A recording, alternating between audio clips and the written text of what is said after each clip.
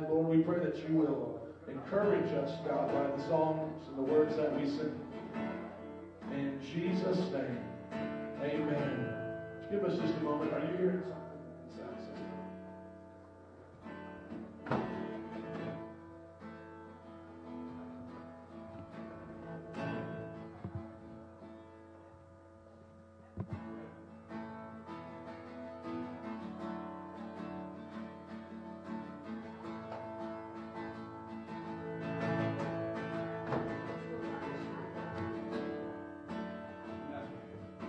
One, two, amen.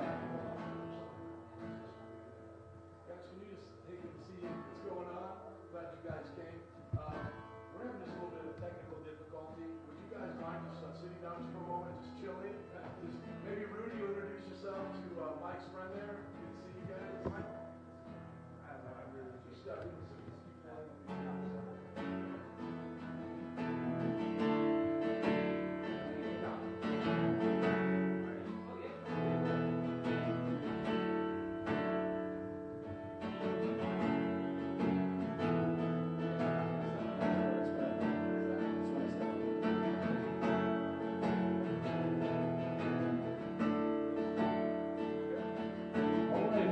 Stand, we're going to sing a couple songs and then get started. Sorry about that. Maybe. We practiced. We were ready.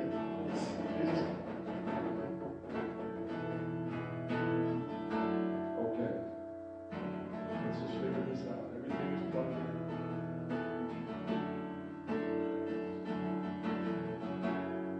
Okay. Just go for it, bro. Let's just rock and roll for Jesus. Have some fun tonight. All right, let's sing a song for Jesus. Let's have some fun.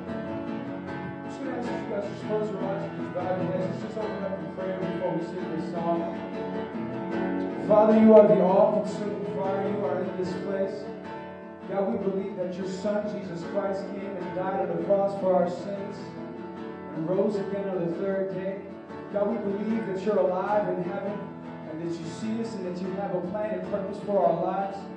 And God, we just give you this time right now to just worship you, to sing songs to you. Father, pray that you open up our hearts, that you open up our ears, Father, you open up our minds to receive, God. Father, open up our hearts and our minds to just know who you are in this place, God. Let your presence fall on every person in this place. Well, let's sing the song, There Must Be More. There must be more than this. Oh, breath of God, come breathe within. And there must be more than this. Spirit of God, we wait for you. Sing, there must be more. And there must be more than this. Oh, breath of God, come breathe within. And there must be more than this. Spirit of God, we wait for you. See, fill us in you. And fill us in you, we pray. And fill us in you, we pray. Consuming fire, fan into flame. A passion for your name. The Spirit of God, won't you fall in this place? Lord, have your way. Lord, have your way.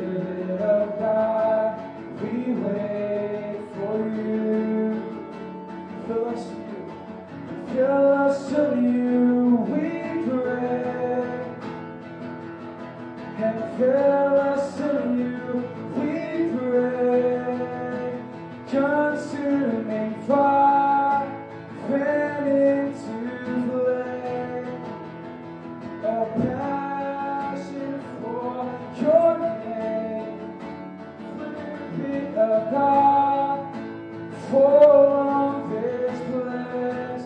Lord, have your way. Lord, have your way.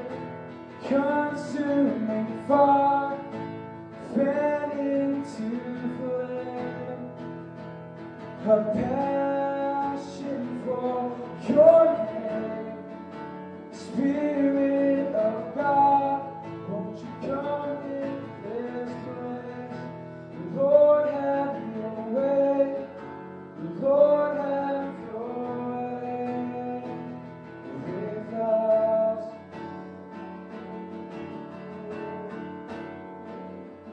You come like a rushing wind, fill us with power from on high. And thou set the captives free.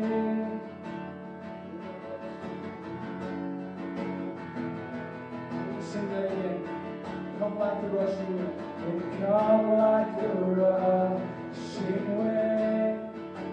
Fill us with power from on high. Now set the captives free. Now set the captives free. Leave us abandoned to your praise. And Lord, let your glory, Lord, let your glory fall.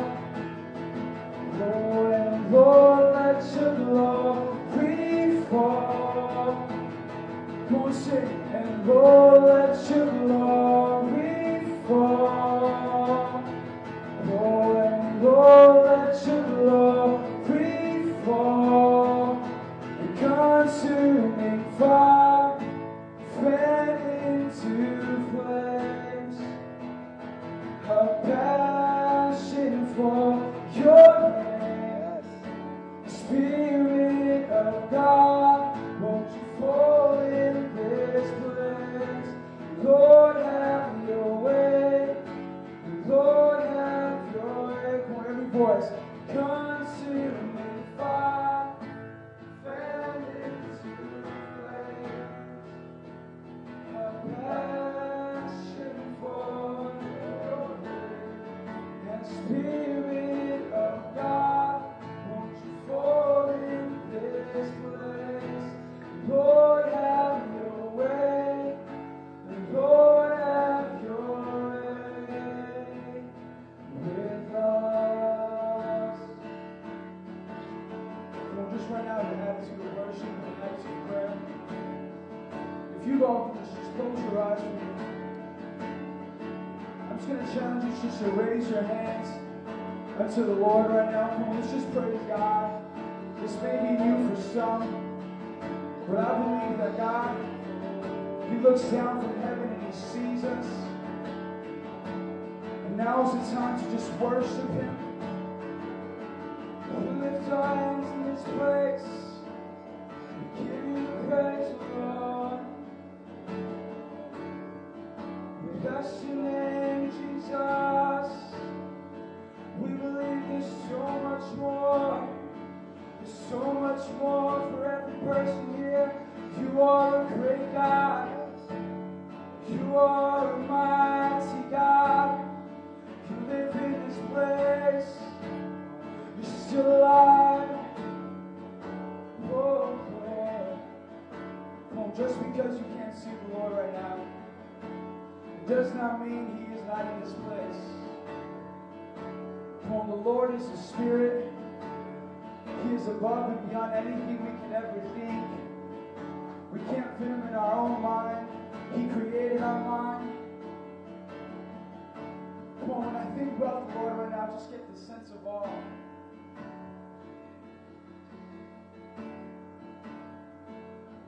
Of the Creator of the world, the one who spoke life into existence, the author of life. That He will come down from His throne in heaven, that He would come down and take on flesh and take on a human form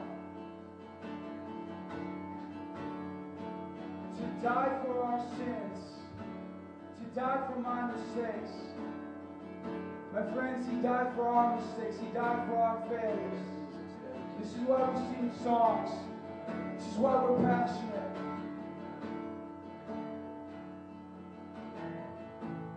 Jesus, You're the lover of my soul. And Jesus, I will never let You go. You're taking me from the miry clay. You set my feet upon the rock, and now I know that I love You, and I need You. Though my world would fall, I'll never let You go. My Savior, my closest friend, and I will worship You until the very end. Let me sing out Jesus. Jesus, You're the lover of my soul. And Jesus, I will never let You go.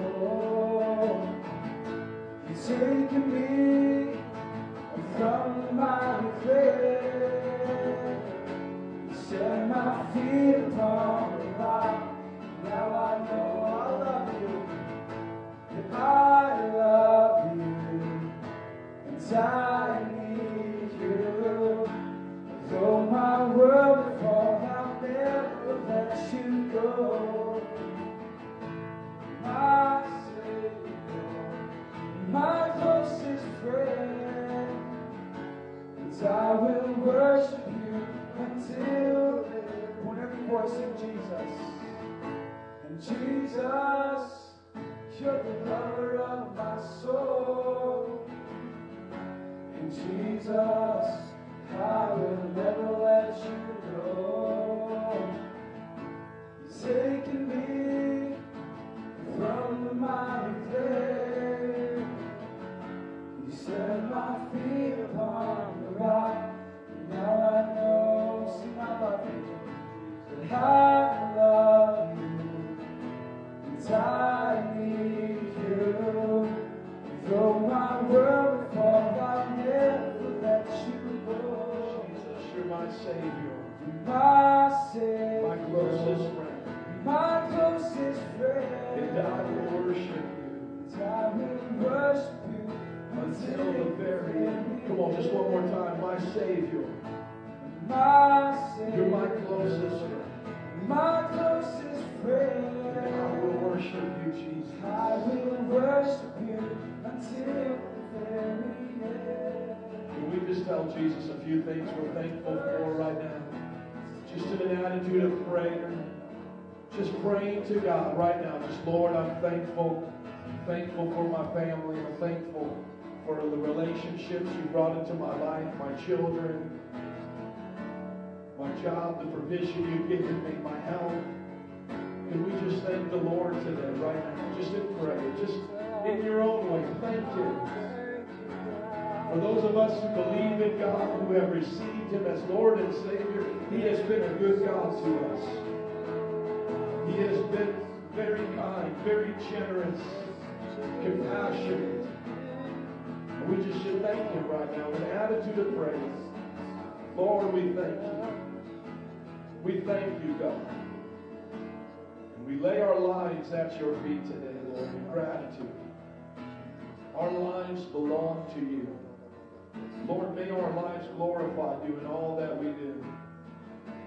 May we be reminded, even in times like this, of why we even come to church.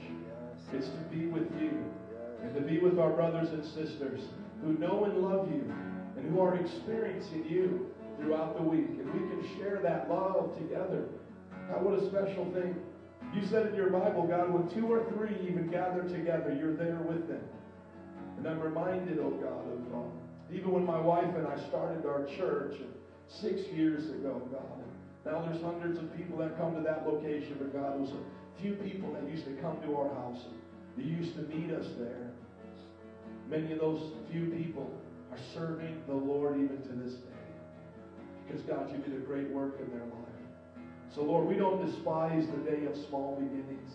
We thank you that you brought us here today, and we thank you for all you've done and all you're going to do, God. And today, Lord, we set aside this day to ask you to do miracles, because we still believe in miracles. And we're not ashamed of that. We're not embarrassed about that. And so just in a few more moments, just you and God in an attitude of prayer, because I believe church is a participation.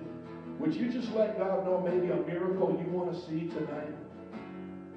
Something you would want to see happen in your life. And if it happened, you would give credit to God and say, oh, that's a miracle. God bless me. The Bible teaches we have not because we ask not. So it's just a few more moments in the presence of God in an attitude of prayer. Let us prepare our hearts for a miracle that we would want to receive. Something that God could do personally in our lives. Yes, Lord. That's why we've come here, God.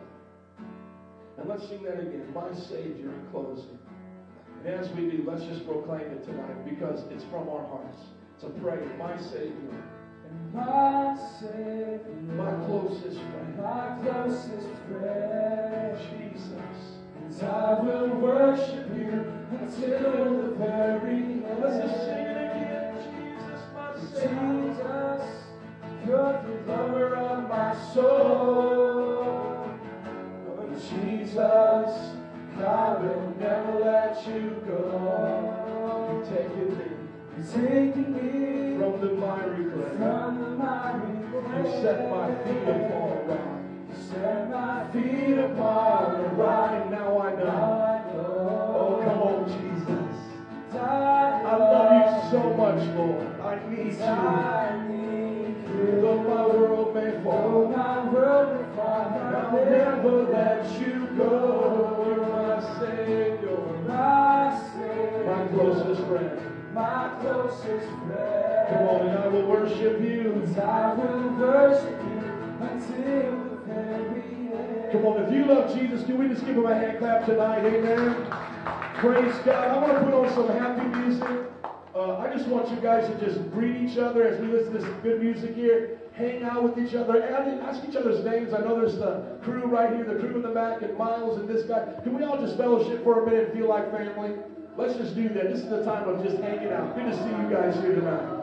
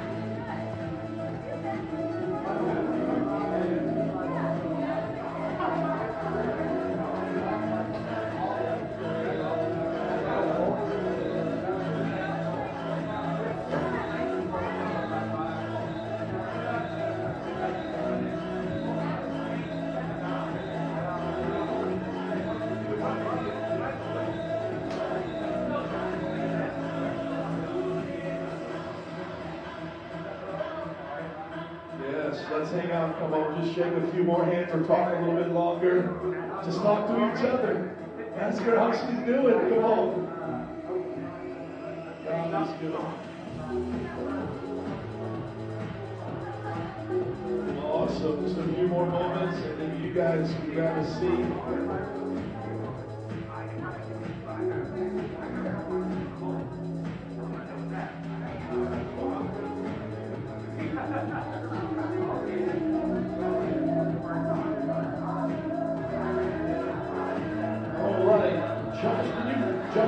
Josh, would you do me a favor, pull everybody in, please? And then send everybody to come on in. Awesome. Let's all grab a seat. Good to see Jennifer here. Let's all grab a seat. Some of my friends are here. I'm glad not Matt, but Mike came today. Awesome. It's good to see you guys here, man. I don't think I need the microphone tonight, do I think I can do just fine without making my hands a little bit free, and we'll hang out like this. Let me just share this with you guys. It is so good to have you here. And from my heart to yours, we are committed to Wicker Park. Okay, guys? We are committed to Wicker Park. We love Wicker Park. We're not here for any other reason to see Jesus' name glorified. So I don't want you guys to get discouraged, especially my three friends right here. You guys are, feel like none of your other friends are coming, and being faithful to come, because you know what? My wife and I, we started with so little, and now there's hundreds of people that are serving God. And we're so happy that you're here tonight, and we're not here putting on a show. We really want this to be intimate. Of course, we want to bring our friends and everything. But I just want you guys to know that we love you, and I think you're going to be really benefited by coming today. And I can really just tell you in my heart that I feel like, Josh, would you sit over here for me, please? I feel like the devil's trying to mess with us in so many different ways because of what we're doing here, especially even tonight. Because tonight was the night that I had planned to put a little gas on the fire. Tonight's the night that we really wanted to express God and the power of miracles. So let's get into it. We'll do some announcements at the end. You guys have them on your cards right there, and we'll share the vision here in just a minute. But I want to get just right into the message because I feel like you guys are here. You came for a very specific reason, and I want to just let my heart come out right now because I'm so into this message that this thing will stop acting crazy. Come on, Jesus, help me. Just stretch your hands towards it and say, we need a miracle. We need a miracle. We need a miracle. Open up your Bibles with me to the book of Matthew, chapter 11, if you've got them. That's always a good reason to bring your Bible, because you never know if the karaoke screen is going to work. There we go. Here it is. Matthew 11. Matthew 11, verse 1. Today's message is Jesus a miracle worker or just a good teacher?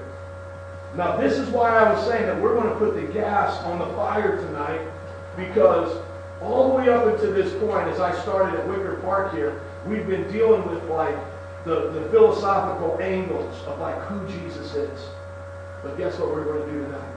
We're going to experience who Jesus is. Well, I want you to think about this. Just think about this. I got some things I want you to see that are going to be deep, some scriptures and all this. But just put this in your heart for a moment. Jesus walked the earth 2,000 years ago. Okay? According to our belief. And when he walked the earth, miracles happened everywhere. Think about that. Just get that in your heart right now. Miracles happened wherever Jesus was. The explanation of Jesus being a good teacher could never have resulted in the following that he had. And you might say, well, Buddha was a good teacher, Muhammad was a good teacher, and they had followings. But not Jesus. Buddha, he had a history in Hinduism. He went out under the tree, experiences nirvana. He comes back to the Hindu yogis, and he says, you no longer need a mediator, a yogi, to have enlightenment. You don't need to pray to deities. You can pray. Well, not really pray, but meditate within, and you can experience this enlightenment. And by doing that, people began to follow him. But in his culture that Buddha was in, Buddha was already in a culture of mysticism. Buddha was already in a culture where people follow yogis and gurus. And so to have a following for Buddha would be quite normal. It would be just fitting in line with what was going on. Look at Muhammad, for example. I wrote a book on it in seminary. You look at Muhammad, he comes around during the beginning of the Dark Ages in the late 7th century. Coming around, and what is he doing? He's uniting these Arab tribes that have been oppressed by basically Christendom at that time. Christendom was pretty much expanding. The Roman Empire was kind of changing into the Byzantine Empire, and this kind of expansion was happening through religion. These Arab people were being left out to dry in a sense. And so Muhammad, he comes and he has a unifying message, which is Allah was the god of their main deity. The Kaaba, which is in Mecca, was already existing, and they had about 500 pagan deities that were in the Kaaba at this time. And they were worshiping these pagan deities, bowing down to it and calling Allah the ultimate deity. So Muhammad comes around and he says, there's only one Allah, these other deities we don't need, but not to disrupt your worship too much. Let's keep the Kaaba and let's keep the forms of worship that you're used to, Mecca, etc. And let's unite and let's get rid of the infidels. And studying the Quran a whole lot, let me just share this with you. It's not stereotyping those who follow stereotyping Muslims as potentially killing or doing those acts for their God. That's not stereotypical stereotyping. That is what the book teaches. I have the verses, and I'll show you in the Quran. How to treat infidels, and their idea is, well, the infidels were oppressing them. Whatever it is, their God is giving commands to not kill, to set free the people, and to establish this Arab world. But that's where Islam got started from. So without Muhammad by force, there wouldn't have been an Islamic movement. There wouldn't have been this pushing forward into the Christian lands. Turkey was Christian at one time. Iran was Turkey at one time. Turkey was Christian. Egypt was Christian. Syria. These places were Christian. And of course, where do they get stopped at? They get stopped when they start going towards China, and they get stopped as they get closer towards Europe. And then a lot of the battles, the Crusades happen in the Holy Land. Who's going to get Jerusalem? But just to share that with you, so I can have a little bit of trust here with you, just so you would know that I'm not just talking about Jesus, literally the Bible. I want you to understand this. Jesus cannot fit into those categories. Number one, Jesus is coming to a Jewish people. A Jewish people that are monotheistic, that believe that no one has ever seen God and lived. The best that they ever had was a glimpse, the best that they ever had as a Jew was Moses on the mountain, saw God pass by when he got the Ten Commandments. Everybody tracking with me? But Jesus comes to Jews and he says, I am the Son of God. Think about this. Why do you think Jesus was crucified? Why was Jesus crucified? Do we even understand? Come on, guys. Come on. You got to be my friends right now. Come on. Blasphemy. Jesus is being crucified by who? His own people. Hold on. Let's back up the story. Did the Hindu people persecute Buddha for his thing? Did the Arab people persecute? There was a little battle between them at once, but once he got the thing wrong, was there persecution? No, it was just acceptance. It was just wide, just open the doors, let's go. Jesus to his own people is crucified. And now we get into these stories because Jesus is teaching that I am not just a good teacher. I'm not just like Elijah. I'm not just like David. I'm not just one of these good teachers. He's saying to them, I am the very Son of God. I have come from heaven. I am now on this earth to perform a task of salvation. And I'm going to go back to the earth. Are you all tracking with me right here? So when we're talking about today, Jesus, a miracle worker, or a good teacher, I want you to know, this gets me excited. I don't even care if there's three of us. I don't care if my wife and I were at the table. I am excited. I'm going to be excited no matter what. Why? Because Jesus wants to do a miracle in my life. That's the way I look at it. Jesus wants to do a miracle in my life because the very thing we're about ready to read right now will probably blow your mind. That John the Baptist even doubted Jesus. But these miracles were approved to him. And when we get into some reasons of miracles and all this, I just want you to understand, Jesus is not just coming to people and having a parade and just pulling rabbits out the hat and putting children on a pony and saying, let's just all start a new religion. Jesus is being persecuted. They're trying to push him off cliffs in one place. They're trying to betray him in another place. And then finally they get him and crucify him. And this whole entire time, what is he doing? He's doing miracles. Now I just want you to just pause with me because I didn't get a chance to mention about Hinduism, the Bhagavad Gita, with Krishna, and one of the stories with Arjuna in this writing. And so the idea is whenever Krishna comes, he's the little blue baby, by the way, if you've ever studied Hinduism. Whenever he comes and he shows off his little arms and he does a little trick or something, everybody in the story is in awe. They're like, oh my goodness, this is Krishna. I mean, he's here. Oh, we're going to worship him now. Look at the story of the Bible.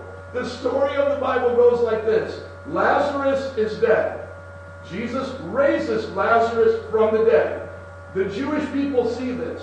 What do the Jewish people now want to do in the Bible? Kill Jesus and Lazarus. That's the story. That's not like, oh, they just fall down and go, oh, you're the one we've been waiting for. We're so excited. We're so glad you're here, Jesus. Can you sign my little robe here? They're like, I want to kill you. Because our story isn't based in this euphoria of myth and make-believe.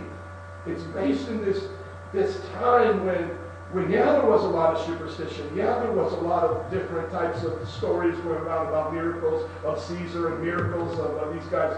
But Jesus' miracles, like I said, wasn't a rabbit out of a hat as a dog and pony show. His miracles are all about saying, hey, I came from heaven.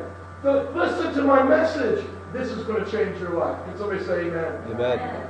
I think you guys are going to enjoy this. Matthew 11, verse 1. This is what the Bible talks about in Matthew. Watch this. John the Baptist was a Jewish prophet. He was regarded even by the Jews to be very powerful in the Word of God. He says in the beginning of Matthew that the Messiah is going to come after me. That he was sent to prepare the way for the Messiah. Now, what John the Baptist is doing is he's a typical Jewish prophet. And what they did is they read the Torah, and they told the people basically how you're messing up the Torah. That's what the prophet did. Here's the Torah, here's the Ten Commandments, and let me tell you guys how you're doing all the wrong stuff. That's John the Baptist. And guess what? Herod, at that time, was a governor, half Jewish, builds up the Jewish temple, and everybody thinks he's awesome. So this is like politics and religion, mishmashing here. But John the Baptist doesn't fall for it. John the Baptist sees Herod take his brother's wife, commit adultery, right? So what does John the Baptist do? John the Baptist goes to the palace, calls him out publicly, and gets put in jail. Okay, you all with me? Now look at this, Matthew 11, 1 through 6. After Jesus had finished instructing his 12 disciples, he went on from there to teach and preach in the towns of Galilee. When John heard in prison what Christ was doing. So now John is in prison, not because of Jewish persecution, but because of what Herod has done. Herod, this governor, put him into prison. John hears about Christ, and so he sends his disciples to ask him. John the Baptist now is doubting who Jesus really is. Why? Because a few chapters earlier, John the Baptist is saying, when the Messiah comes, he's going to make everything right.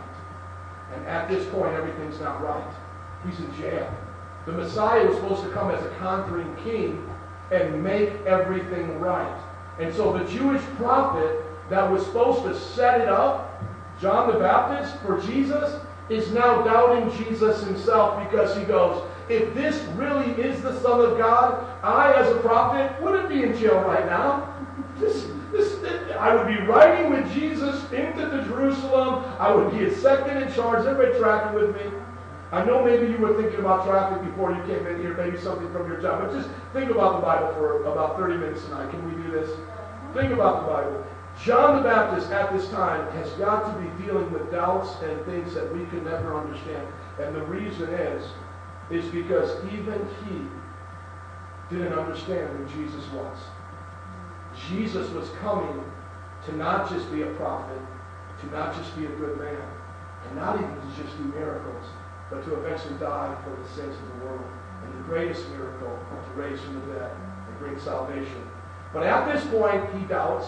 He's in jail. Would you be? I mean, think about this. Let's say we're all following me, and I go to jail. Now we might have a problem here, right? Okay? Now, if anybody's following the fundamental Mormons and your guy's in jail, stop following that guy, okay? But what I'm saying is, let's say I'm a good guy, okay? Let's say I'm teaching the right thing. Okay, Jesus teaching the right thing, John's doing the right thing in jail. You've got to be wondering, what is going on? I mean, is God not paying attention?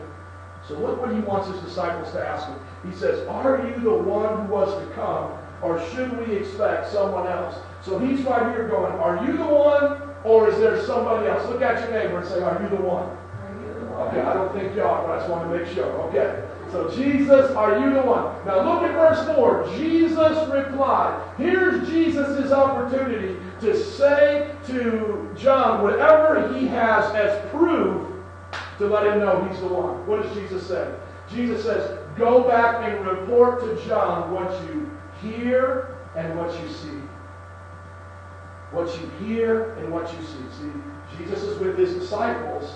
John's in jail. He asked his disciples, John asked his disciples to go and ask a question to Jesus, are you the one? And now Jesus says, tell them what you're hearing and seeing. The blind have sight. The lame are walking. Those who have leprosy are cured. The deaf are hearing. The dead are raised. And the good news is being preached to the poor. Now listen to this, verse 6. Blessed is the man who does not fall away on account of me. He says to John the Baptist, John, I know you're scared. I know you don't get it. And you may want to fall away on account of me, but don't. Blind eyes are open. Deaf ears are being opened. The dead are being raised. People with leprosy are being healed. Don't fall away, John. And this is the way I see us today. If I could just use this a little bit as an allegory to us today.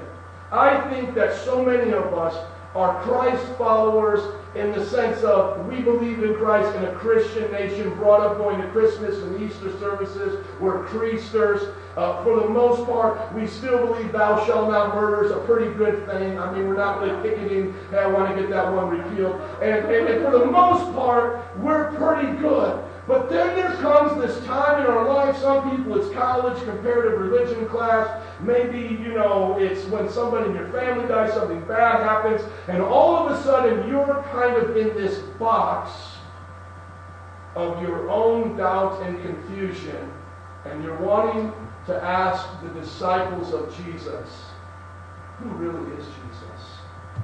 And can I say to you today that there are still disciples that are reporting miracles of Jesus. I'm going to say this again because we lost some disciples there. I'm going to focus right here. Okay, let me say this again. Many of you here are saying, yes, I'm a Christian. Census, Christian, Satanist, eating bats, drinking children's blood. No, Jewish food. Most of us check up when we take up Christian, right? Most of us do that. But we get into this place in our life where, in a prison, and we don't really see Jesus. Jesus is not necessarily in the jail cell with us. We can't really peek out. We see a lot of doubts. We see a lot of things, and we kind of get nervous. And we're really wanting to know the truth because we don't want to play make-believe anymore. That was only fun in kindergarten when we took our mom's, the thing on tablecloth, ran around in our underwear and said we were Superman. You know what I'm saying? And I did that as well, running around the backyard and the neighbors calling my parents saying, dear Lord, what's going on? He's in his underwear. He has something around his neck. Could you please get him? And then I'll use the bathroom in the garden. Just, because I'm Superman. I can do this. And my parents would get these calls. And I was crazy back then, if you're wondering. Yes, I was. And so I don't want to play make-believe, but we're in this box. But I want to ask somebody. Maybe you feel that way. You want to ask somebody who knows Jesus, maybe a little bit better than you, or maybe a pastor, and you want to ask them, who's Jesus? Who is Jesus?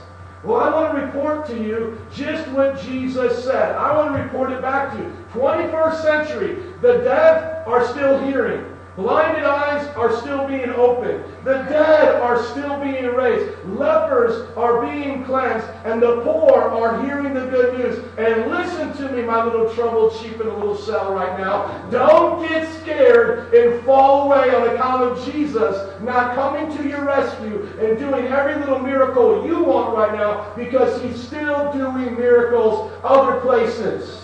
Amen. You see, even though he wasn't doing the miracle in John the Baptist's life at that moment, splitting open the cells, striking Herod down dead, he was still doing miracles out here. And even though tomorrow I've got to go to a funeral for a dear lady, and even though I've done many in the past, my sister died drinking and driving, that was the first one I ever did, though that is still happening, sometimes it boxes us in. Let me tell you, Jesus is still doing miracles outside of that box. Amen. Your little old box of experience is not all our God is doing on the planet Earth right now. He's still doing miracles. Amen. And if you can hear this message today, you may do a miracle in your life right now, today.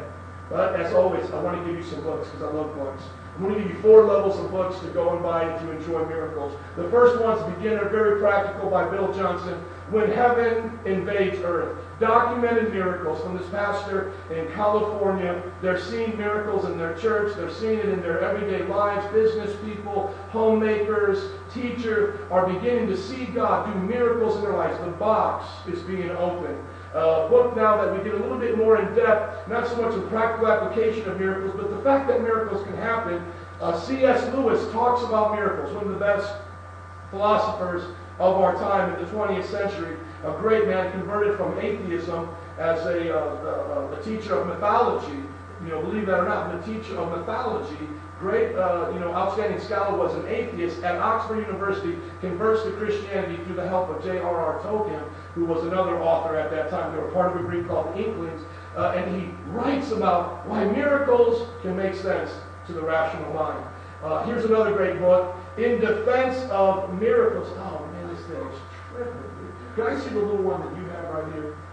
Okay, let me just give this one more shot. We'll see if we can just get it to work. I think what happens on mine is it gets stuck, and there's something that I can't do, but I think this one does better. In Defense of Miracles is by Gary Habermas. Okay, and Jesus, why? I promise you this stuff works when I'm all by myself. I'm just chilling. I start to have this little pride, like I'm really technically advanced. Such an awesome pastor. God just humbles me. And it just embarrasses me. Maybe I should have been embarrassed, but I'm embarrassed. Okay, here we go. In Defense of Miracles, Gary Habermas, he goes into great detail to explain why, and this is C.S. Lewis's point, but he goes into great scholarly detail of how Jesus' miracles and the documentation of it in history is a totally different way of looking at history than mythology. It was never meant to be taken as mythology, and there are things going on around Jesus that help us understand that these are probably very authentic. And then the one for the expert, the person who really wants to go to another level in this, once again, when I give you expert level books, this is stuff like for those of us in seminary, we don't even read these things from start to finish, maybe only a few, but we just have them as references because it's kind of dry reading, a lot of detailed things. But E.P. Sanders writes the book, The Historical Figure of Jesus. And really what he focuses in on here is he goes a little bit deeper than Gary Habermas, but he starts to talk about how miracles with Jesus defined who he was and how the secular world even recognized who he was. Therefore, he had to have these miracles because that was who he was. So it's something that you would have to get into to see more, but basically Jesus had to be a miracle worker to be known as a miracle worker according to his writings here, and I think you'll enjoy it. It's pretty deep. Now, let me give you something to think about here as we get into this, and then I just want to hopefully see some miracles today. Definitions. What is a miracle? A miracle is an interference with nature by supernatural power.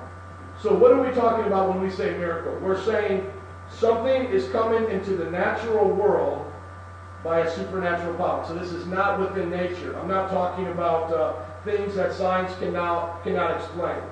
Sir Isaac Newton wrote more about the Bible than he did about science. We can learn a great lesson from him.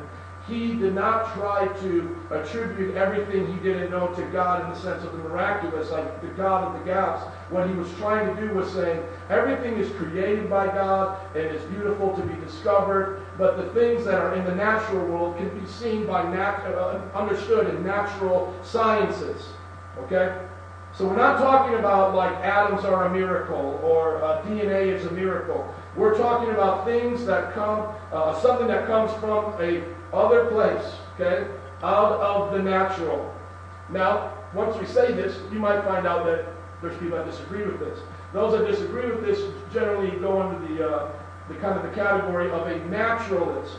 And a naturalist is those who believe nothing exists outside of the natural world. Man's five senses and science. And I just met one of these people just a few moments before the service started. And their idea is that science is all we have. That the rational mind is all that we have to explain this world. Anything outside of that is myth. The same reason why he doesn't believe in Jesus' miracles is the same reason why he doesn't believe the tooth fairy gives him a shiny quarter when he puts a tooth under his pillow. The problem is they're going to run into some dead ends, and we're going to get into that in just a moment, but I just want to give you definitions. Miracle and interference with nature by supernatural power. Naturalists, those who believe nothing exists outside the natural world, man's five senses and science. And supernaturalists, which could be any religion, any belief, lumping them all together. Supernaturalists, those who believe in forces and beings that dwell outside of nature, God, and spirituality. So find something in here that you might agree with, and you'll see where you're at today. No matter where you're at, I think you can still see a miracle. We'll talk about that here in just a minute. Now, here's what I want you to see about naturalism. The thing about naturalism, and I know we can get into it a lot more, but the thing about naturalism that I believe is the argument against it is the things that naturalism cannot explain. And the things that naturalism cannot explain are things that we know are true.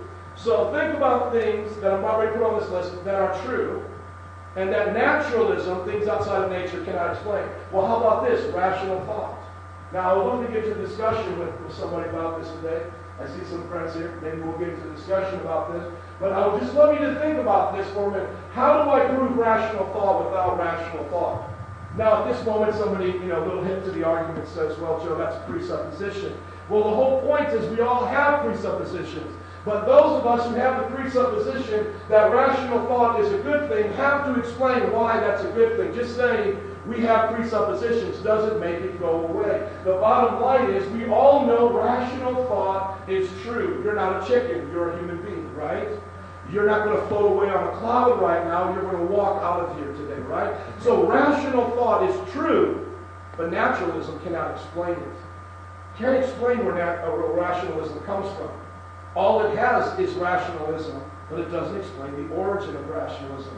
Meaning the Apple computer cannot explain the Apple computer from where it came from, its origin. It's the fallacy of identity. I can't say that the Apple computer is the origin of the Apple computer, because the Apple computer is in of itself its own thing. So that means another origin, another identity has to come outside of the Apple computer and explain the Apple computer. And another way to look at this, let's say you were walking through the woods and you saw a little translucent ball, maybe the size of this mint, and it was laying on the floor right here, okay? So you see a translucent ball, it's glowing. I was just watching Lord of the Rings too, like the little thing Saruman had, you can see the other thing. You know what I'm talking about. Okay, so it's a little ball, it's translucent, little eye in there, Saruman, okay? So it's right down there, and you see it. What do we want to do now? We want to pick it up, we want to touch it, we want to feel it, we want to smell it, we want to do all types of things with it, right? Okay, but anyways, we're going to look at it. The bottom line is we want to come up for an explanation for it, right? We want to come up for an explanation for the translucent ball. We might have found it in our job on the woods, whatever. When you are coming up with an explanation of a translucent ball on the ground, do you say the translucent ball came from the translucent ball? No, you don't. You start to pick up the translucent ball, maybe look and you see there's a little label on there, came from China, was built in a factory, whatever. Are you guys tracking with me? Now, just take that same idea with rational thought. So when you see rational thought, where does rational thought come from? Well, rational thought comes from rational thought. That's my point. It's just as contradictory to say the translucent ball came from the translucent ball, to say rational thought came from rational thought. And I'll explain in just a moment how I think the Bible explains this a lot better. So rational thought, we know it's true. Naturalism can't explain it. How about this? Life from non-living things.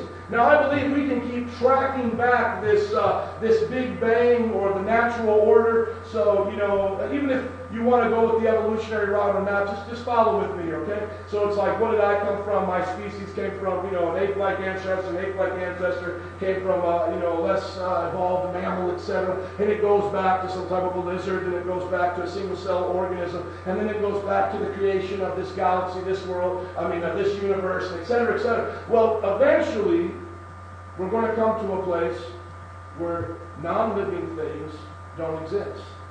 Non-living things don't exist. Is everybody tracking with me?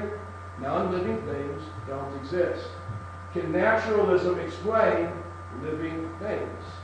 How they have an origin? No. Once again, this is the God of the gaps. No, we're both saying living things exist. The naturalist has to eventually say that a living thing came from a non-living thing. I just don't believe you can do that. The third thing, which some people may find subjective, but I believe are objective, meaning and value of life. I don't think naturalism can explain meaning and value of life. Let's play a little game, okay? So I go outside, I go to the grass, I take a little ant in my hand, and I bring it here, and here's the little ant. It's just moving along here, and I squash the ant. Okay, squash the ant, right? Does anybody here care about the ant? Does anybody here cry? Maybe you're going to cry. A couple of you are going to cry. God bless you. And the crying people for the ant. Could you develop a society where I would go to jail for doing that? Probably not. Probably us ant killers would outnumber you and think you're weird for caring about an ant, right? Okay. Now, once again, we do that with a human, we have a problem now, right? Well, somebody says, well, this is Darwinian morality. This is things that have happened over time. It's the herd mentality. Well, you have a problem here with just saying it's the herd mentality, because there are some things that even if the herd does, we all still feel is wrong, right? So let's say Hitler, he does everything with the herd to kill Jews. Now this for us, in a biological sense, we should be kind of happy about this, right? Well, because, now there's less competition going to the watering hole. There's less competition for the resources of the earth. This guy means nothing to us. He can go ahead and kill these Jews. So from the evolutionary standpoint, there's no purpose for us trying to stop him, because another group of monkeys kill each other over there. This group of monkeys doesn't care. But hold on, is that how we felt? When you see Auschwitz and you see Schindler's List, do you just feel to yourself, these are just meaningless lies?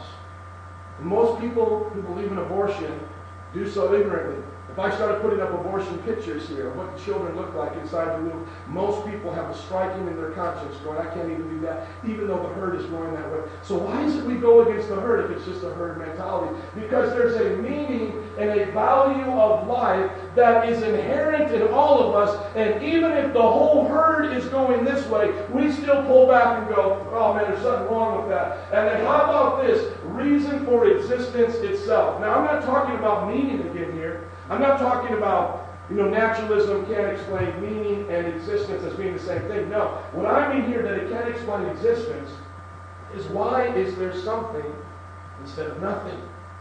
Think about this. This may seem like I'm playing a trick with your mind, but think about this. Why is there something instead of nothing?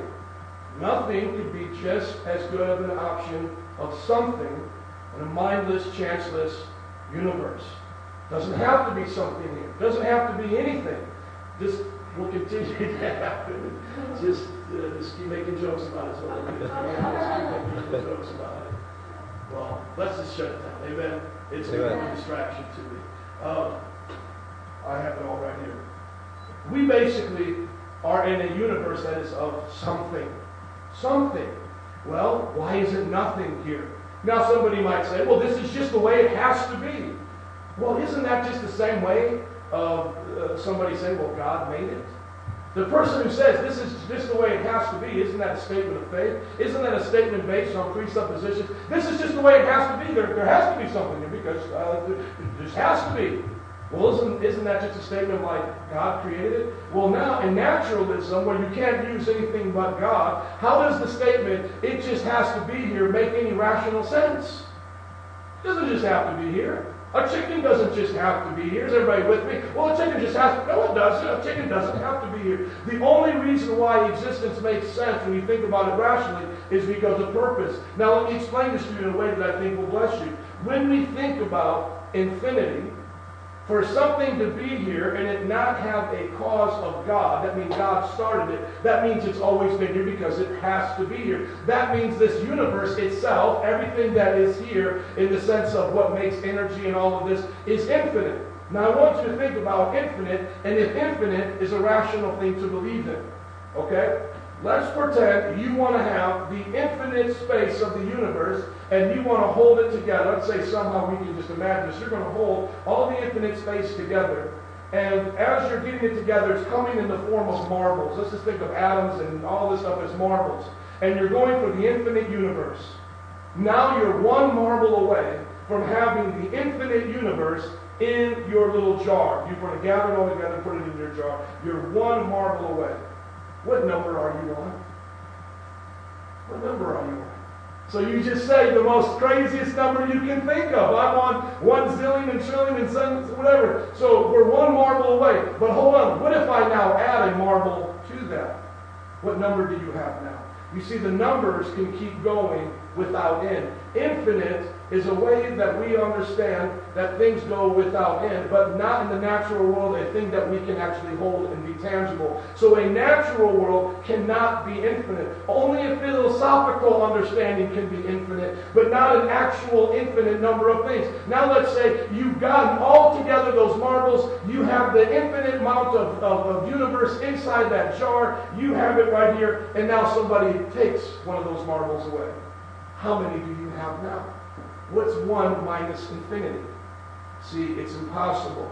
You can't have an infinite amount of things. And so the reason for existence itself cannot be, it just has to be. No, the reason for existence itself has to be rational, and just being there isn't rational, and infinity is not rational. And I have these points up here, and I want you to listen to the things that supernaturalism can explain. Rational thought. How does supernaturalism explain our rational thought? How about this? God is a rational mind. And I'm going to try to get this up because I really do want you to see, so I'm just going to talk as it resets itself.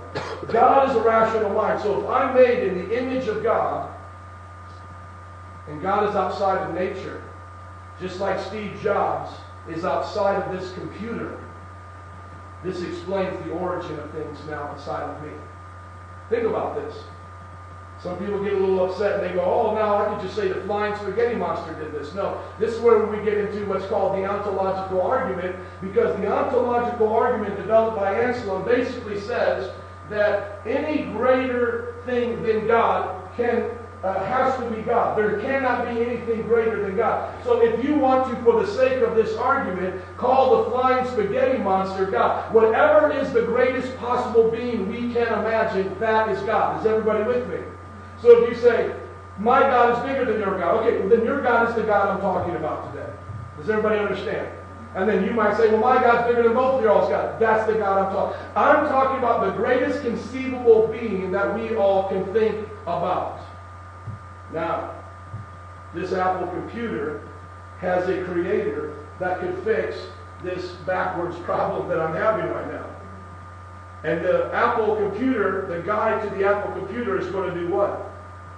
They are going to use the principles that they have to fix the computer. What is the principles of our life? Rational thought. When you're wrong, you want to be fixed and be told truth. Don't you feel good when you do something right after you've done it wrong? Why is that principle so true in our lives? Isn't there a right way to raise a child and a wrong way? Don't we all kind of feel that rationally? Don't we think that common sense is not so common anymore? Don't we all kind of feel that things are just not the way they should be, right? If somebody steps on your toe and they're getting on the bus, don't you kind of feel a sense of, well, they should apologize? Or if somebody, you have a child, I have 2 children, somebody takes your child's lunch money, don't you feel a sense of that should be right? Well, that rationality, that conscious mind that you're having would only make sense if something outside of the rational world gave you that as an instruction device. The next thing, life from non-living things. I know this sounds too simple, but let's go for it. Creation. And then now what do we think of? What's the very smart person in here going to say now? But who created God? Right? Because God must need a creator. But this is not true, because I'm not saying that everything needs a creator. What I'm saying is every created thing needs a creator. And remember, we can't believe in an infinite universe. We can't believe in an infinite amount of things, and just pushing it back to the multi-universe, that one universe starts another universe, doesn't explain it. We have to explain created things. And this world is a creation. No matter how much we don't like to admit it sometimes, this is a creation. And it can only properly be explained by a creator. And why doesn't God need a creator? Because he's the greatest possible being. I'll get to questions at the end. Thank you. The meaning and value of life. Well, how does the meaning and value of life make sense to us today? Because God is good. And all possibilities that you and I could choose a life for ourselves, would it ultimately be good, or would it ultimately be evil? Well, somebody wants to now say, well, how are you going to define good? How are you going to define evil? Okay, let's make it real simple. Pain, pleasure, right? How are we going to eventually, pick the life that we're going to have? If there was a seat here with spikes on it, and it was on fire, and then there's a lazy boy, which seat are you going to pick, right? You're going to pick the lazy boy, right? Let's say there's some food over here, and there's gasoline on it, and there's anthrax been put on it, and then here's your mom's favorite dish. Which one are you going to take? Well, how do we look at those things when it comes to outswitch? Somebody's hurting someone else. That's not right. Why do I feel not right about that? That's not me. That's not my tribe. That's not my family, but I still don't feel right about that. Can I look within myself and discover why? The herd mentality doesn't help me understand why. Because there's another herd that thinks it's okay. Oh, but when I look outside of myself, I see a God who is good. A God that teaches me what is good and evil. And now this in my conscience guides me even when the herd does wrong. That makes, to me, better sense than naturalism. The next thing, the reason for existence itself. How about this? God created it for his purpose. Why is there something instead of nothing? It's because God wanted something here. Why is your car in your garage instead of not a car in your garage? Because you wanted it there. Why are you wearing a shirt right now and some underpants and some dainties, lady? Because you didn't want to come in your butt naked. We understand purpose. Now, I know some brothers struggle. They may want to see some people in here naked, but aren't you glad that I didn't come in here naked? Amen. Aren't you glad? I didn't come in here naked like some old Greek philosopher stripping my clothes. And just saying there's no reason for me to come in here with clothes. What difference does it make? It's all relative. No clothes, It's my prerogative. Who are you to judge me? God wanted me to have clothes. He would put them on me when I was born. Come on. But we define purpose. Remember, rational thought, the very thing that those who don't believe in a God will use rationality to try to now say God is irrational. Because God's purposes aren't good because there's suffering in the world, right? So now we're talking about this good God, and he created this world for a purpose. Now the atheist comes back and says, oh, but hold the horses. You mean this is the best possible world God could create? A world where children die, a world where my parents molested me, a world where criminals can get away with crime their whole life. Well, let me ask you a question once again. Where do you get the right to even make that statement? Because if it's just from yourself, then they're just doing what's right from themselves. So how can you correct a crooked ruler if you don't have a straight ruler to begin with? The very argument that rationalists and naturalists make against God and say that God is a moral monster is actually the first proof that they are made in the image of God, because they have a divine sense of justice on the inside of them that wants to set right from wrong. Because if we were all just creatures of instinct, then why would we care anyway? But let's just think about God's purpose for a moment. By the way, we are going to pray for miracles. I still got about 15 minutes left, so track with me right here. I split my message in half for those that are thinkers and want to think through this, and other ones who just want to experience. I'm giving you some information, but others just want revelation and illumination. Amen? Amen. Track with me. The existence of evil and things in this world that, seem to be such a terrible thing. And in actuality, they are. It almost seems now like God's playing a game, right? So it's like I get my dog and I chop off his leg, I torture him, and I say, now go get yourself something to drink, and he's hobbling along with one leg, and then I go, just tell me you believe in me, rough, rough, rough, tell me you believe me, rough, rough, rough. Look what Daddy got, he got a new leg for you, he's going to put a new leg on you. Now get down and lick my boots, right? Get down and lick my little boots. Now he's hobbling along, going, I got a good master. My master cut off my leg.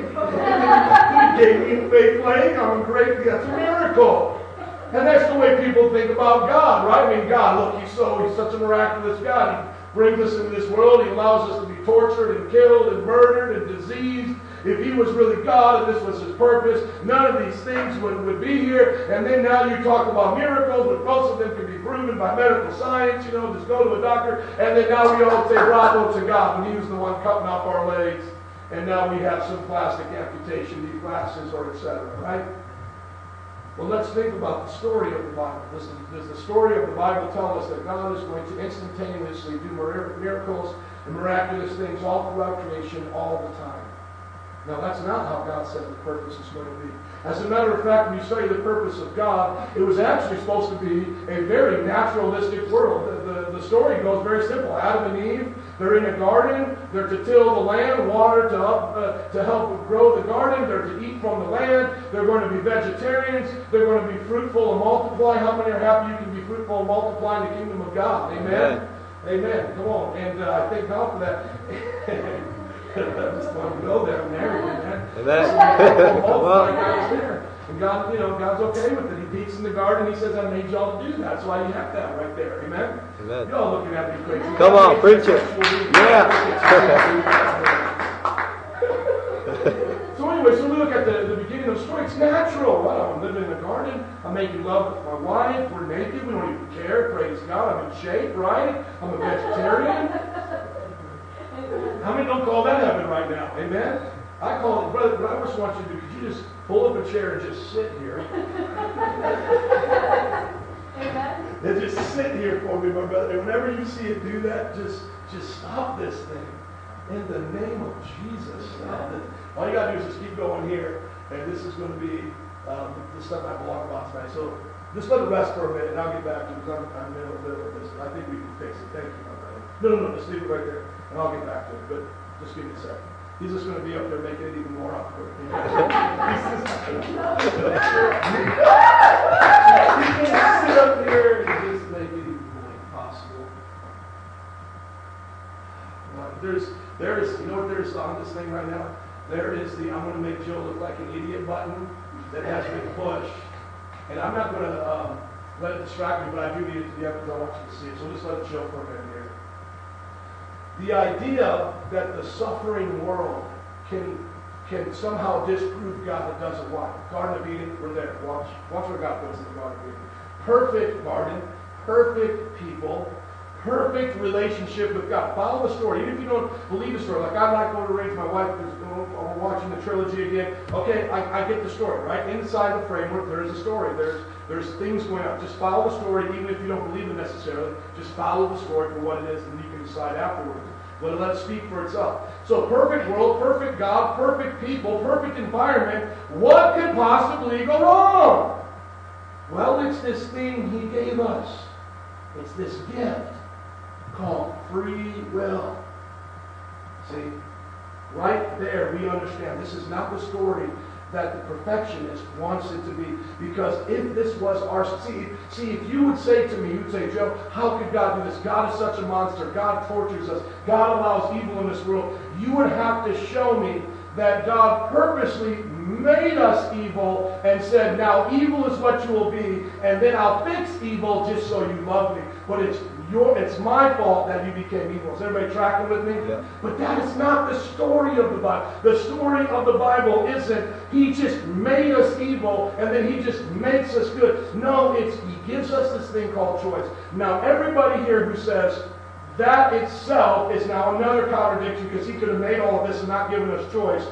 God gave you the choice right now to understand this, and I hope you choose to understand this.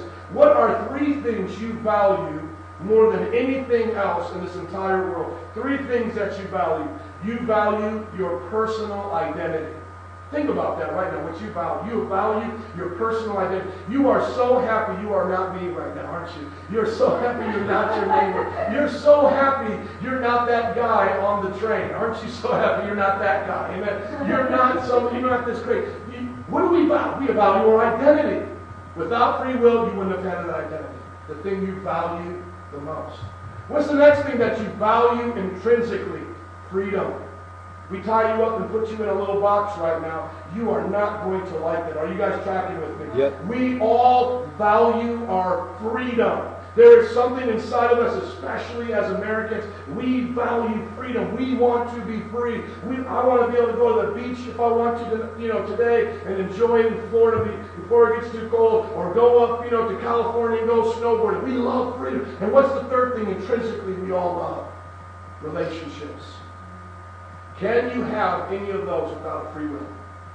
Can you have identity without free will? Can you? You can't. You could not be any different than anybody else if you were not free to make your choices. Because if you and I are not free to make our choices, we're just being programmed to be whoever somebody who's programmed us wants us to be. And we have no identity. The second thing is, do you have any relationship? Do you get to have it? No, it's not your choice. How many know you don't get to choose who you want to marry in an Islamic country or a country that oppresses them? You don't have a choice. And we would all be upset with that. And we love our freedom. And what explains all of that? God explains that. I'm just going to shut off every single piece of equipment I have up here. I got too much math stuff up here. Lord, I pray this works. Just for me. For this skipper right here. Therefore, supernaturalism is true. Thank you, Dan. Let's give it up for Dan. You made it that good, sir.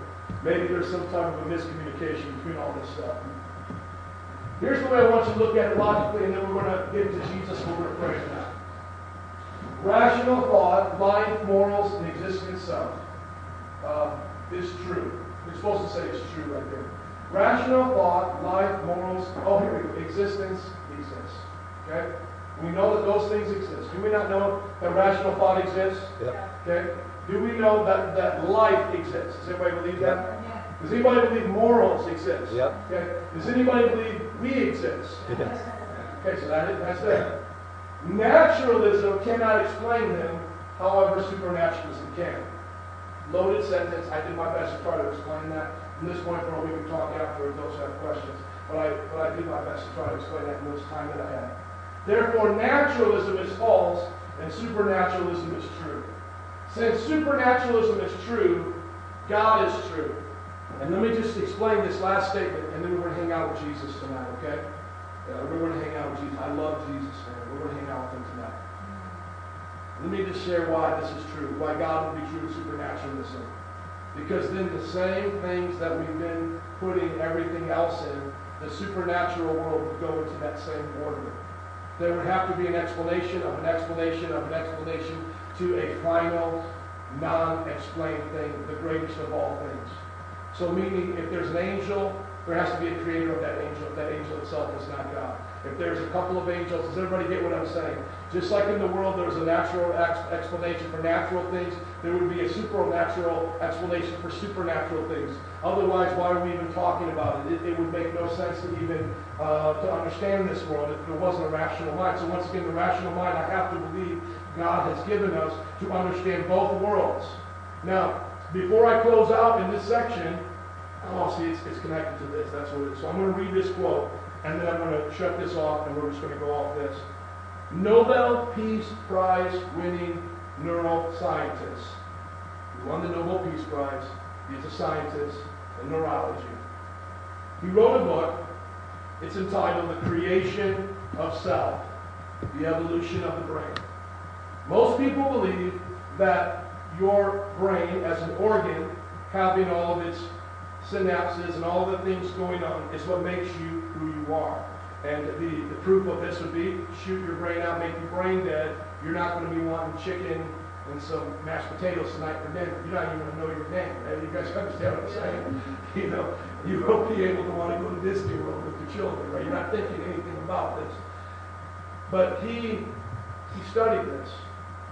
Is it the brain that creates the self, or is it the self that utilizes the brain as a tool? Therefore, the brain is not functioning, the self doesn't have a tool to use. And the idea would be here that your body is like the car frame, the engine is like your mind, and you are the driver. So yourself is the driver, and it's using the brain to communicate to the body to do things in life. But yourself is not the origin of the brain. The self has not found its origin in the brain. The brain is the tool of the self. Is everybody tracking with me? Nobel Peace Prize-winning author.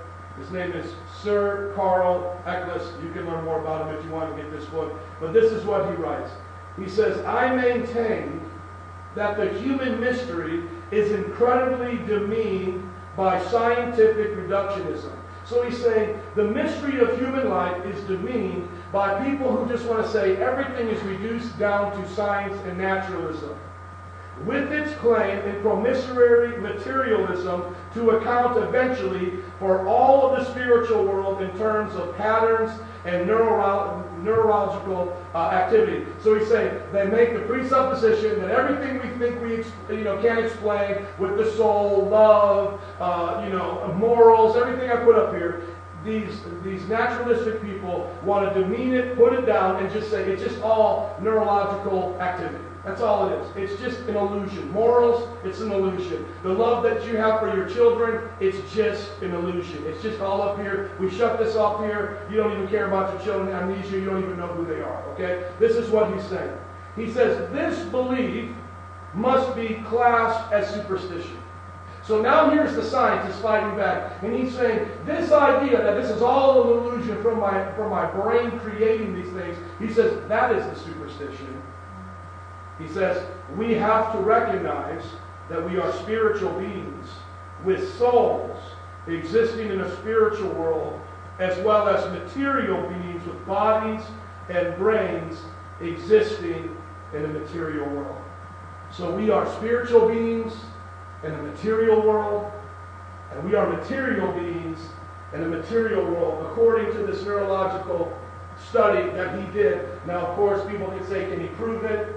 No, he can't prove it any more than the naturalists can prove that rational thinking is rational without using rational thinking. The presuppositions lead us somewhere, my friends. The presuppositions will either lead us to an illusion of what we consider freedom, self, and identity, or our presuppositions will lead us to something outside of ourselves, which I believe is God. Now, I'm very excited about this next part right here, because this is when we make it applicable. You see, Jesus was walking the earth. This real person was walking the earth. His life is documented. And as he was walking the earth, what they knew about him was that he was doing miracles. And as John the Baptist began to doubt, Jesus says back to him, not some philosophical thing, not some report that would help convince him by an argument. He says, John, supernatural things are happening in my name. I, not God through me, but me, myself, here on this earth am healing. See, Jesus didn't heal in God's name, which had been done before. Jesus healed in his own name. Jesus didn't do great miracles in another's name. He did it in his own name. And he says, John, here's the proof. The miracles are the proof in the pudding. And then as you see that today, right now, there are stories in this room of people who have had miracles that can maybe help you get out of the fog of confusion or the prison that you think you're in and the God that you put in that same box of reductionism. We want to help shine some light into your prison cell. Let me tell you a few stories. This is where it gets exciting. So I'm a pastor. I'm supposed to pray, read my Bible. That's what I love to do, right? But I also love to play Bible. So I'm at the beach, I'm at the lakefront, I'm playing volleyball like a beast, just putting it down. And it's my story, so I get to tell as I want. You know what I'm saying? My shirt's off, six-pack glistening. Danny's running over. Danny, can you wave your hand real quick? Come on. Danny's running over with the oil. Pastor, can I oil you down? I'm letting him oil me down. It's just, his fantasies are coming true. That was a miracle. Just love you, Pastor. Love you so much. Love your health. Love everything. You're trapped. You're a beautiful pastor. Let me just oil you up. So he's oiling me up, and I'm putting it down. And the bow, dude, this guy, his wrist had just been fractured the week before. He had been telling us, like, I shouldn't be out here. It's just feeling better. The doctor said it was fractured. And I spike the ball, and the ball shatters on his wrist. And instantly, the ball hits it, it just shatters his wrist. He instantly just starts to scream and holler. His wrist starts to swell. He is in intense pain. And I caused it, okay? And I'm feeling really bad right now. And I'm walking over by him like, hey dude, it's not that bad, is it? He's like, oh my God, my wrist! What can you do? I'm like, no, you're gonna be okay, man. Just drink a little water, just take a seat, man. You're okay. He's like, oh, my wrist. I'm so serious. People were there at our other campus. I can name you the names as witnesses. They are there. They are around. He is screaming. He is hollering. We can watch it swell. We're watching it swell. We're watching the redness come up. The man's face is excruciating. And then I just hear what I think at this moment is the dumbest possible thing that I could ever do. I hear a voice, pray for him. And I'm thinking to myself, I'm not going to pray for him. I'm the one that just hurt him. Like, dude, I'm like mocking him. Like, dude, how do you like that? Can I pray for you now? That's how I do it. I make things happen around me. We make miracles, So I'm just like, God, if that's you, just please don't say that again. Can we forget about that? I'm like, God, you're trying to talk to me. We'll talk later. And I hear it again, pray for him, And I'm like, dear Lord, I'm not going to pray. And it's just like this argument between me and God, because that's how real it is. Just keep it real. He's not my make-believe friend, okay? He's not like the abominable snowman that I just made up in my backyard because I'm bored on one Saturday afternoon, okay? I'm serious. So it's like, God, I'm not doing it. And then God's like, do it. And I'm like, hey bro, can I pray for you? And he's like, yeah, go ahead. Anything would help right now. He was not going to church. He had moved down from Florida to be with his family in Chicago. The story gets even better. I don't have time to get into it. But the bottom line is he was pretty mad at God for some things going on in his family. Okay, that's what we ended up finding out. And he's just like, whatever, dude, it hurts. And normally we lay our hands on people, as a sign of contact. And I just, I didn't even want to touch him. It's so swollen. It's throbbing. Everybody can see it. And I just stretch out my hand on the volleyball court. People watching me. And I just go, Jesus, you told me to pray for him. And God, I know you can if you want to. So God, I'm just asking you. You told me to do this. God, would you heal him right now? Would you make this better? Instantly, he begins to say, dude, I can feel fire going through my bones right now.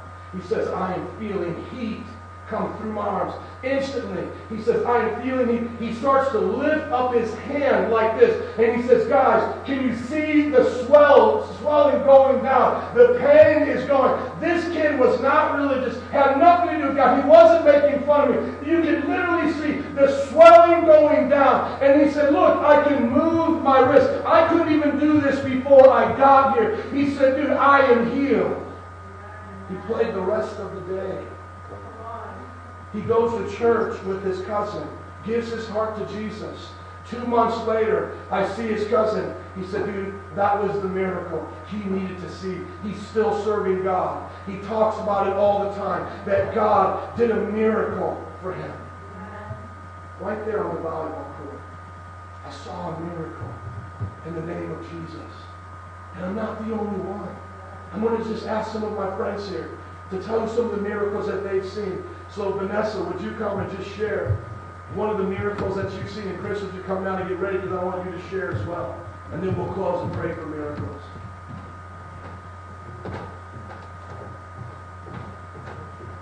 You don't live back there. Oh, yeah. Okay.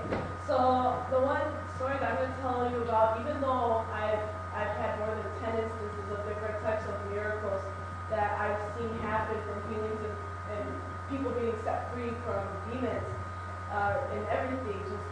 I'm gonna stick with the story that happened about 2 years ago. maybe a year and a half ago, there was 2 women that came to our church. They were new, they were related to family members that attend our church regularly. And these young women were atheists. We didn't know much about them, but the point is they came, they weren't open at all. We were in a circle, we were praying, they were talking about how they had to leave. And one young lady comes up to me, that's the leader in our church, and she said, Vanessa, I think we should pray for her before she leaves. And in my heart, when I was leading this prayer group, I didn't see what she was talking about. I was like, okay, we'll do that, okay, whatever. We're going to pray for her, that's cool. I wanted to pray for her, but we were praying already, so I just didn't understand what she was saying.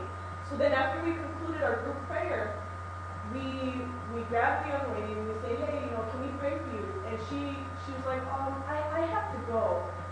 I have to go. And I was like, what do you mean you have to go? Like, there's nothing, where are you going? And she's like, I just have to go. We pulled her, not pull her, but we asked her to come with us, and she was very resistant, like strange. It was like not normal behavior. She was acting a little weird. But before, she was a normal person, talking coherently, saying how she didn't believe in God, saying how she just had a problem with God and with religion and Christianity. And then when we brought her towards a projector screen, because we were just walking, I pulled her over, and we just started praying for her. And we just said, Father, we come to you in the name of Jesus. All of a sudden, her eyelids just start like fluttering like crazy. She starts like twitching, and she's like acting weird. And we were saying, in the name of Jesus, we lift up this girl to you right now, in Jesus' name. And she just starts going, ah, like screaming from the inside. And at that moment, we knew she had demons inside of her. She started screaming in a voice that wasn't her own. It sounded like a man's voice. And she was a woman, and she did not sound like a man before that. And she starts screaming and screaming. And then she starts saying this, her eyes rolling and everything. She's fighting our hands as we're praying for her. She's like, this one is mine. You cannot kick me out. And everyone was watching. Josh was there. Who else was there? I don't know who was there. Chris was there. It was right after service, so there was 35 people, maybe 40, 45 people that were there watching this, and they were just like, whoa, it was after everything was done, so everybody just starts praying because they didn't know what else to do. And so we just say, devil, we command you to leave in the name of Jesus. Right now, we plead the blood of Jesus over this woman. You cannot have her. And, you could tell, the devil didn't like that. Didn't like Jesus' name. Didn't like all of that. The demon inside of her was like, no. And then the demon inside of her tried to say, no, I will not leave. You will leave.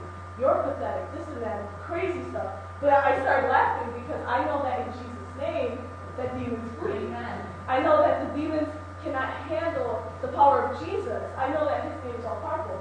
So I started laughing, and then I said, no, devil, you're pathetic. You've lost. You're defeated. And so as we're praying for her, she starts getting set free. You can see it. She's just releasing, even though before she was crying, snotting, drooling, everything, even though before that she was just all messed up, sweating and stuff, she starts to calm down, she starts to loosen up. And then we were talking to her, and she started crying. I was like, Elizabeth. She starts crying, and she's like, Jesus, my Lord, my God, Jesus, I'm sorry, Jesus. And we were just that rocked us, we were just my gosh. And this is a woman that hated. She was like, I hate church, I hate God, I hate. And I said, what happened? I don't know what happened. She's like, what just happened? We had to pull her into a counseling room and discuss with her what had just taken place, how she had just gotten set free. She was explaining how she, because of things she did in the past, witchcraft and stuff like that, she had giving her life over to demonic things, that she thinks that's why she had those things inside of her. And then not only that, but as we're counseling her, her friend starts manifesting too. And demons start manifesting on this girl. She's screaming and everything. And we pray for her, she gets set free too. The first girl came back and she was living for God after that. So the other girl, we don't know what happened, but it's okay. We tried reaching out to her. The important thing is that Elizabeth came back and she got saved and she accepted Jesus and got right from Jesus. So there you have an exorcism. So she could be lying, right? The girl could have been mentally insane and get into a right mind, or that could have happened. I could be lying, or it could have happened. And I want Chris, share one of the miracles you saw, Chris. Okay. I was at a Pentecostal service. They were experienced as one of the greatest things you'll ever experience in life. The preacher had visited a church I used to go to previously, and he just came. He was a miracle preacher, and he would work miracles. And he told stories about the service of he would even pray for cows and stuff. It was interesting. If you want to talk about it, I'll tell you. But so at some point during the service, he's having people come up for prayer, for healing and stuff like that. And I'm standing there. I'm not waiting to go up. I didn't have anything that I needed prayer for, but I was just observing. And that's what I've done. I'm just observing. And so at some point, this a couple brings up their 8 or 9-year-old daughter, comes up. I don't know what they're talking about. I couldn't hear. They tell the preacher, okay, she has this or that. So he tells her to sit down. I see her sit down right by the altar, right by the step. Her bottom back up against it.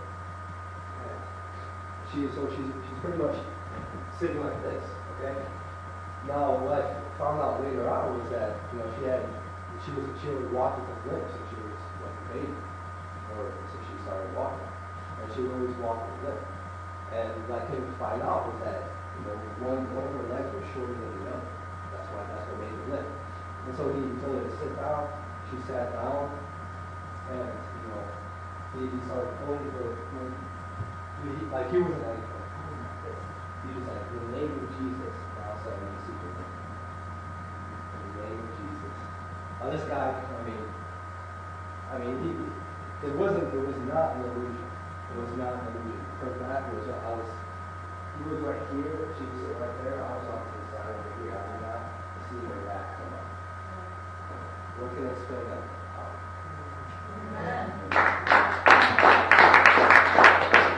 Just one more from Diana at Mardi Gras, of all places. We go to Mardi Gras to share our faith. I've been out there 12 times. Some of my students go out there. She wants to share a story that she saw, and many people testified to this. Yeah, so we were at Mardi Gras. For those of you that don't know, it's in New Orleans, and basically, if people start getting drunk, they start basically sinning as much as possible. So our school, we go there and we preach to the crowd. We tell them that Jesus loves them. And during this, just a young lady, part of our school, she saw a boy actually at Mardi Gras, crazy, with his parents brought him there, and he has a cast on. Now I witnessed this through a video, but in the video, he comes up, the parents are kind of like having a disagreement. The boy, they're just really preaching to him and telling him, about Jesus. And then the girl says, can I pray for your son's arm? Is that okay if I pray for his wrist? And of course, they're not believers. They don't know who Jesus is. They don't know what God stands for. But they say, sure, of course, go ahead. Maybe not. And so he goes ahead. He receives prayer. And as he's praying, he starts moving his wrist. He starts moving his arm. And he's just emotional, And so they start taking it off, and in Jesus' name, he was healed. And what that showed me was not just that God is awesome, that God is great, that he's all these things. Like, of course, God is all powerful. God is all loving. God is all knowing. God is everywhere at the same time. And with all those things of God, he still cares about us today. He hasn't changed. He hasn't started miracles to do them and then all of a sudden stopped. These people doubted. They were doubters. They were skeptical. But did that determine the fact that God had compassion on them?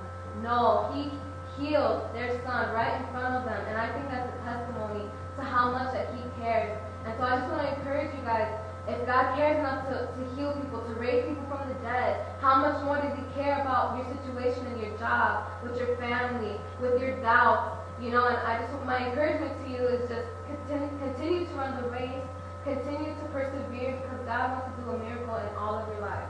Amen. Just to share this in closing, this is how you receive a miracle. Now let me say this.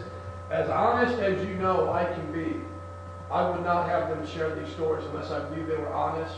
And I'm not sharing stories that I think are even close to faith. These are the most honest stories I can show you.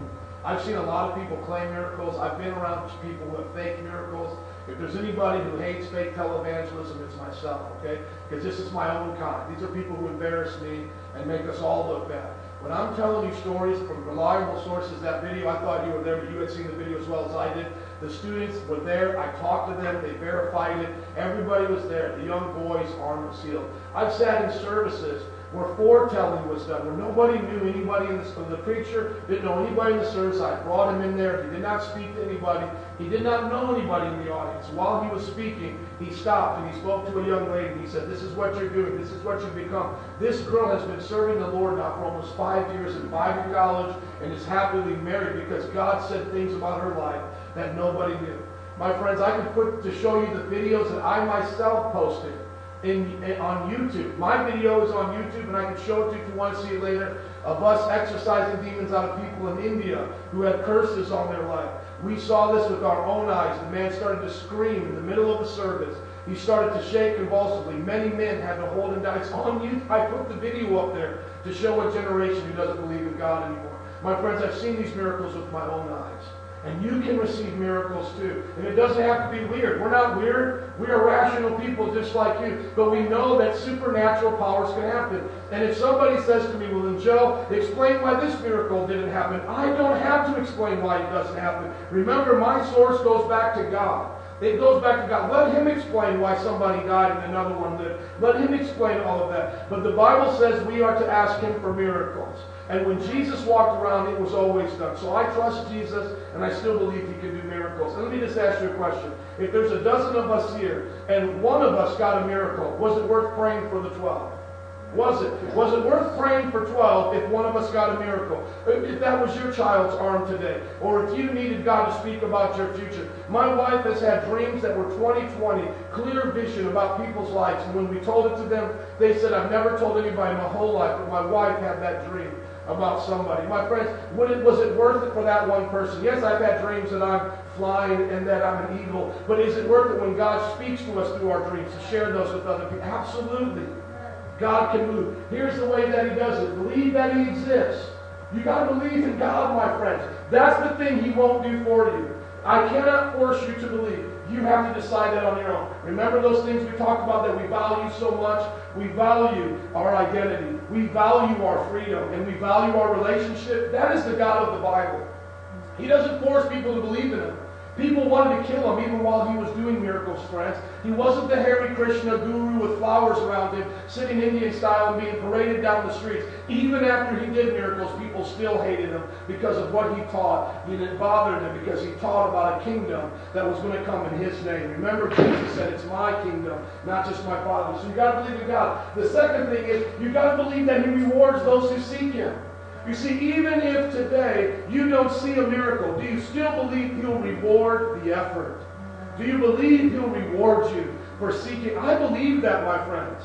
I've been a Christian now for 16 years. For about 5 years of my life, from 11 to 18, I need to do better math. About 7 years of my life, I was an unbeliever, okay? But for 5 of those years, really from 13 to 18, I hated God. I hated going to church. I mocked God, okay?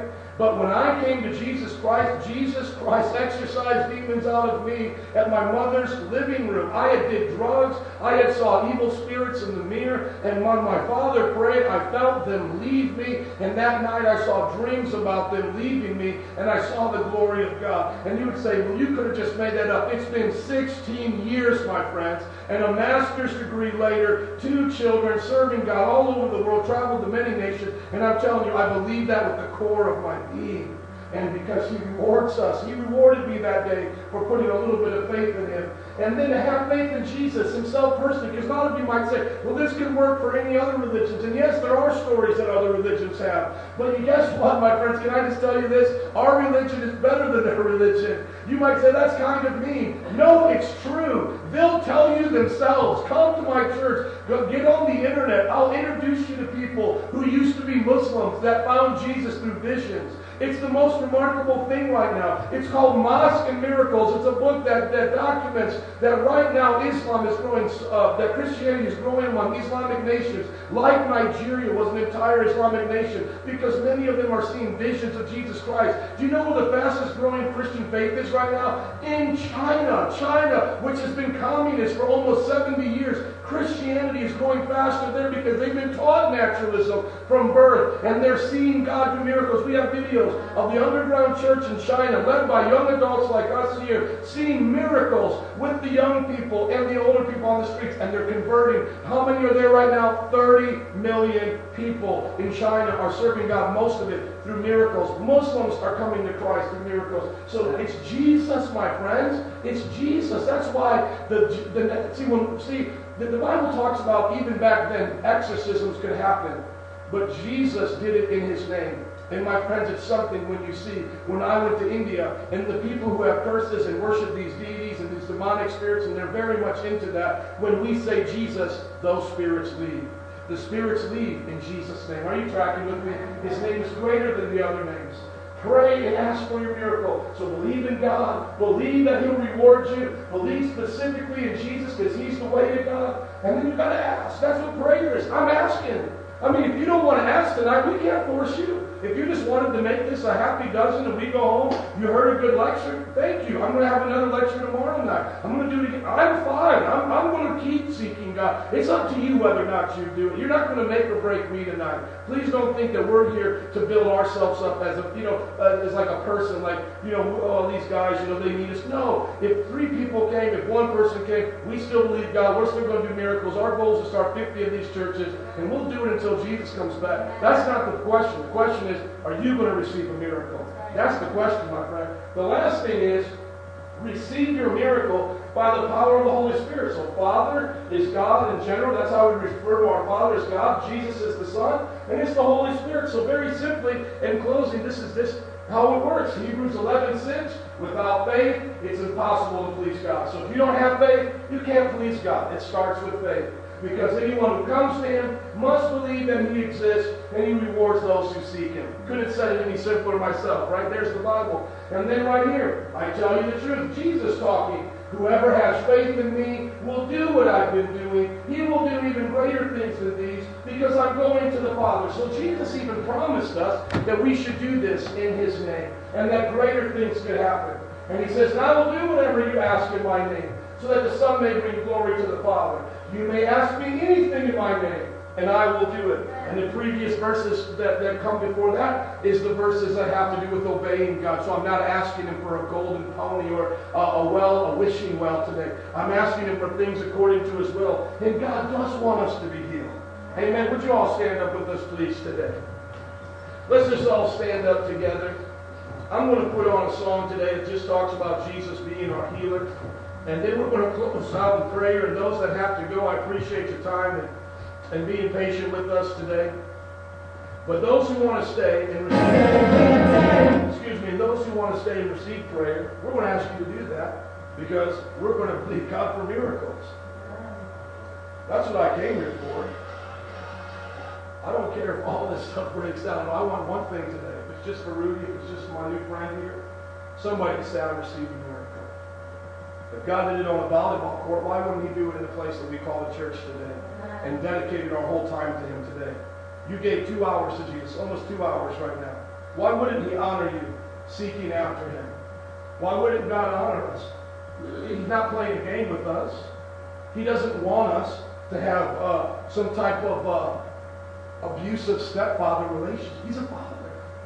The Bible says that if we know how to give good gifts to our children, how much more so does God know how to give good gifts to us?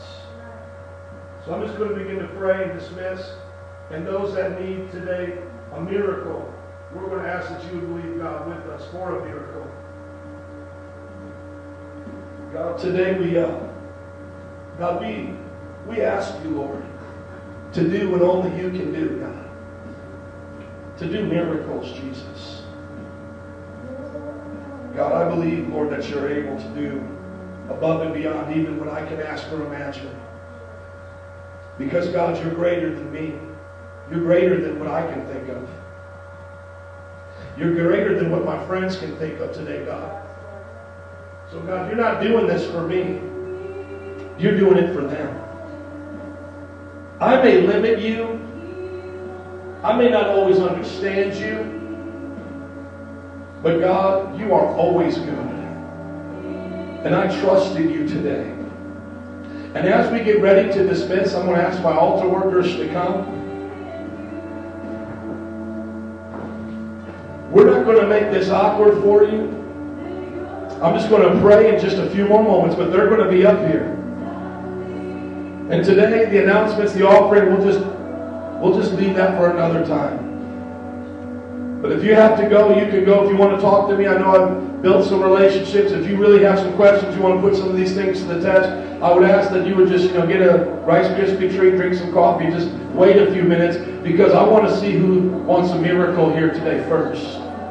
Because before we dismiss, I want to make sure that whoever has a miracle needs a miracle, feels comfortable to come up here so that we can pray. So I'm getting ready to close out. Here we go, Lord. It's about you. We've preached your word. We've shared it. And now, God, I ask you, Lord, to touch the hearts of your people here. That they would have courage to ask you for a miracle. That they wouldn't even feel embarrassed about it, God. That if they need one, they would come and ask for one. And Lord, I pray you do more than what we could ever imagine here. Make new stories. Make new stories here. New testimonies. Oh, do you remember that time at Chopin? God did a miracle. Lord, we ask you to bless those that have to go. We pray for this community. We pray for the families here. We love Wicker Park. God, we ask that more will come.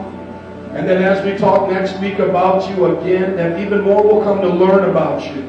But more importantly than just the messages, that God, they'll experience you. So bless everyone here today with your presence. Bless them and their family. And now as we make this time of prayer, I pray that we'll receive miracles. In Jesus' name, amen. So if you need a miracle, here's the prayer workers. If you don't, hang out, go get something to eat. We'll be out there in a little bit. And we're just going to do this right now for Jesus. And you just want to watch, I guess you can. But who needs a miracle? Come on. Come from where you are. Let's pray for you today. We promise not to embarrass you.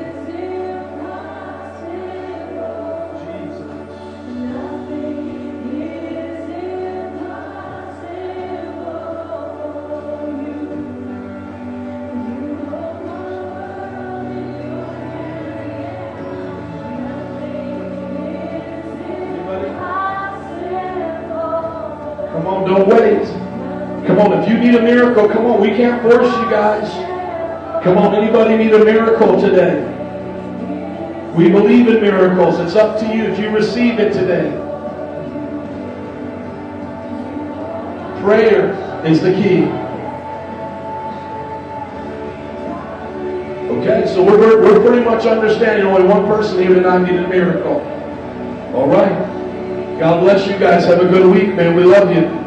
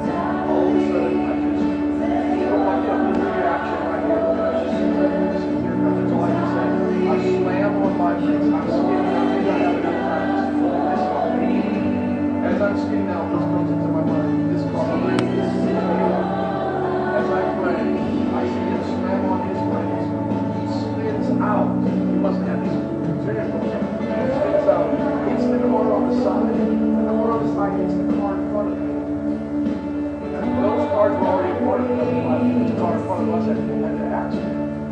That was cool. Nothing to make sure you understand that 18 God is